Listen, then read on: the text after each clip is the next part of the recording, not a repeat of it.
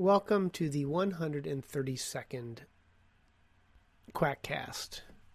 If you have been listening to these Quackcasts since the beginning, you know there used to be an extended introduction that I no longer do. I now, however, have a new introduction that you will quickly get tired of. And it goes as follows. Please consider going over to the Society for Science-Based Medicine, sfspm.org, in participating in our organization to support science-based medicine. Now that's not so bad, now is it? This one is the 132nd Quackcast. It's called Acupuncture Whack-A-Mole. Those who cannot remember the past are condemned to repeat it. George Santayana. Most people don't have the willingness to break bad habits. They have a lot of excuses, and they continue to produce bad clinical studies. Carlos Santana. Well, not the last four words. One of those is a guitar player, one of them is a philosopher. I get them confused. I think George was in charge of scam research at the NIH. It was Dr. Gorski who first used the term whack-a-mole to describe what we do here at Science-Based Medicine and on the Quackcast. The same badly done studies are done over and over and misrepresented in the same ways over and over, with only very minor variations on a theme. This is especially true of acupuncture, the most extensively studied pseudo-medicine in search of something, anything, for which it might be effective. And they are still searching. I loved going mano a mano, or would it be mano a mano, with my kids when they were younger, on the whack-a-mole machine at the Seaside Arcade, which we then followed with root beer and elephant ears. I think that was the last time I beat either of them at any athletic endeavor. I so enjoy whack-a-mole with mechanical rodents or bad acupuncture research. It sometimes appears that pseudo-medicine researchers try to apply as many of the criteria to their research as possible, which have been identified as rendering a clinical trial suspect. 1. Small sample size. Check. 2. High dropout rate. Check. 3. Bad statistics. Check. 4. Inadequate blinding. Check. 5. Small effect size. Check. 6. Underlying prejudice or bias in favor of an intervention. Check-a-rooney. And 7. Totally improbable intervention. Check, check, and check again. Take the British Medical Journal article, Randomized Clinical Trial of 5 Ear Acupuncture Points for the Treatment of Overweight People. Please. It applies to this study, where ear acupuncture was used as an adjunct to weight loss and found to be effective. Only, of course, if you lend credence to terribly done clinical trials. Almost every error that could occur in a study did occur in this one. Ear acupuncture has an origin story on par with chiropractic or iridology, i.e. nonsense. Quote, auricular acupuncture therapy is based on the understanding, I don't think it means what they think it means, that the external ear represents all parts of the human body, including the internal organs, and provides acupuncture points corresponding to those parts. Auricular acupuncture therapy was discovered by Dr. Paul Nogier based on observations that backaches were cured after a patient received a burn on their ear? Seriously. Dr. Nogier pictured an auricle as a fetus that was curled up and upside down. He used his anatomical knowledge, basically nil, to treat diseases by applying pressure to the reaction points that represent the internal organs. In other words, he just pulled this right out of his backside. The mind boggles over the inanities that are pseudo-medicine origins. At least they could try and blame, cosmic rays or a radioactive spider. I am DC at heart. Marvel origins are always a bit lamer, I thought. I suppose that will get more discussion than the entry. Being completely disconnected from reality, however, never stops a pseudo-medical study. Patients receive 5-point acupuncture, 1-point acupuncture, or sham acupuncture, for 8 weeks. Quote, treatment 1 subjects received unilateral acupuncture with indwelling needles at 5 acupuncture points, which are generally used in Korean clinical treatments. Treatment 2 subjects received an indwelling needle unilaterally at the hunger acupuncture point, whose specificity has been reported. Treatment groups received acupuncture in one ear on the first visit. 1 week later, the applied needles were removed and the same treatment was performed on the other ear. The needles used for the treatment groups were tack-like, 2 times 2 millimeter size dong bang acupuncture needles. The heads of the tack-like needles were fixed on surgical tape so that when the steel points were inserted, the needles remained attached to the skin. The depth of insertion was 2 millimeters. The control group received sham acupuncture at 5 acupuncture points used in treatment, 1 group at the first visit. The needles used for the control group were fixed on surgical tape, but were removed immediately after insertion, while the surgical tape remained on the acupuncture points. There was a very high dropout rate in this study, and I suspect that the high dropout was due in part because the sham treatment, because they knew they were not getting sham acupuncture. As the study notes, quote, we did not test the blinding of the control group. Participants in this group might have examined the adhesive dressing in their ears and found no needles. Really, you think? And then they just gave up because they're in a culture that believes that acupuncture should be of benefit. An incredibly lousy placebo renders an already silly and poorly done trial completely meaningless, like most acupuncture trials. Given that a single doctor of Korean medicine performed all treatments, it is highly likely that the clever Hans effect was taking place, that the patient was picking up on subtle clues that suggested who was and was not getting placebo. Another flaw was, quote, compliance with diet and exercise regimen was recorded by the patients and checked weekly at the clinic, end of quote.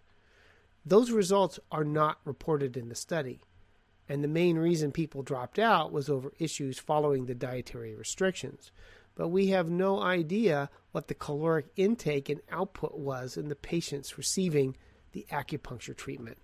Seriously, you cannot say a thing about a weight loss trial if you do not know what and how much people were eating in both groups. I mean, that is just beyond goofy. So while those in the treatment groups lost more weight than the sham group, there's no way of knowing that it wasn't just due to diet. There are so many flaws in this study, it would be impossible to draw conclusions, like virtually all acupuncture trials. My favorite part of the study, however, was the 5th inclusion criteria of, quote, hygienic individuals, unquote. At least the patients were clean, which was a good thing. I have seen one patient lose an ear from a piercing, and there are multiple infections associated with ear acupuncture. Sometimes they result in losing the ear. Watching the sterile technique demonstration of acupuncture helps me understand why Dr. Oz had a volunteer rather than trying it upon himself. But the real reason this trial is not valid is that Korean acupuncture is not the real acupuncture. Real acupuncture is traditional Chinese acupuncture. No, wait. It's Japanese acupuncture. No, wait. Tongue? No, yeah, that's it. Tongue acupuncture is the real deal. That's the ticket. Or maybe, no, wait, sorry. It's the microacupuncture point system of Germany. So many acupunctures, so little reality. Compare this to a study with slightly better methodologies. Patient-reported outcomes in women with breast cancer enrolled in a dual-center, double-blind, randomized controlled trial assessing the effect of acupuncture in reducing aromatase inhibitor-induced musculoskeletal symptoms. Whew, that's a mouthful. This study worked hard to blind patients as to treatment. Quote, although the acupuncturists were not blinded to the assignment, in an effort to minimize the introduction of bias, acupuncturists followed a prepared script when engaging in conversation with the participants. All other individuals involved in the care of the participants were blinded, including the treating oncologists, nurses, and study team members. The participants were also blinded to their treatment assignment. Patients in the sham acupuncture group received non-penetrating retractable needles placed in 14 sham acupuncture points located at the midpoint of the line connecting two real acupoints. Yes, if there's a difference. The endpoints were patient-reported symptoms, so one could predict the outcome before it happens. Any scam compared to a good placebo, i.e. the patient cannot tell that it is a placebo, will always show an equivalent outcome for a subjective endpoint and always be superior to a no-treatment group. That result was best typified in the New England Journal article comparing various fake treatments for asthma. There will be, however, no effect seen if the endpoint is objective. All pseudomedical interventions are like kissing a skinned knee in a child. It is comforting, but there are no important physiological effects.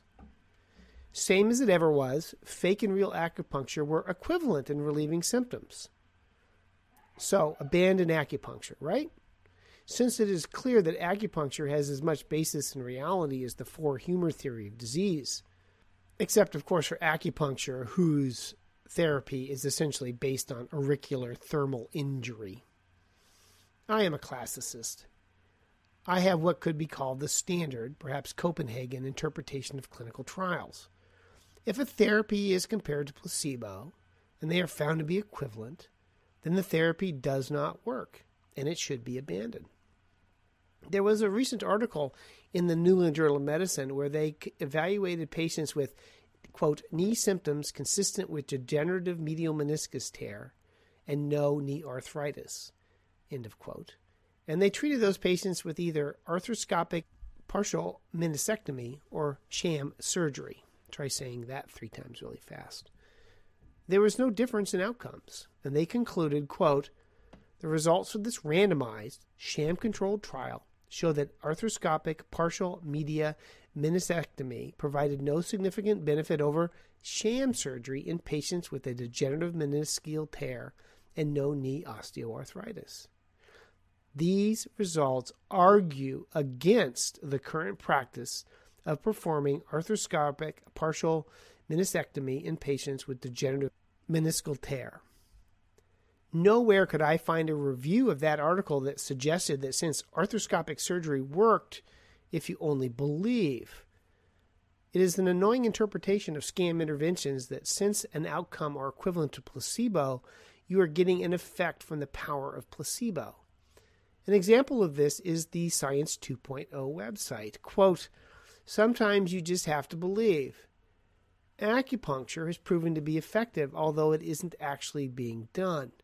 When it comes to hot flashes due to breast cancer treatment, even skin pricks used to stimulate acupuncture needle sticks might be enough to generate natural chemicals to improve symptoms, which would explain the results.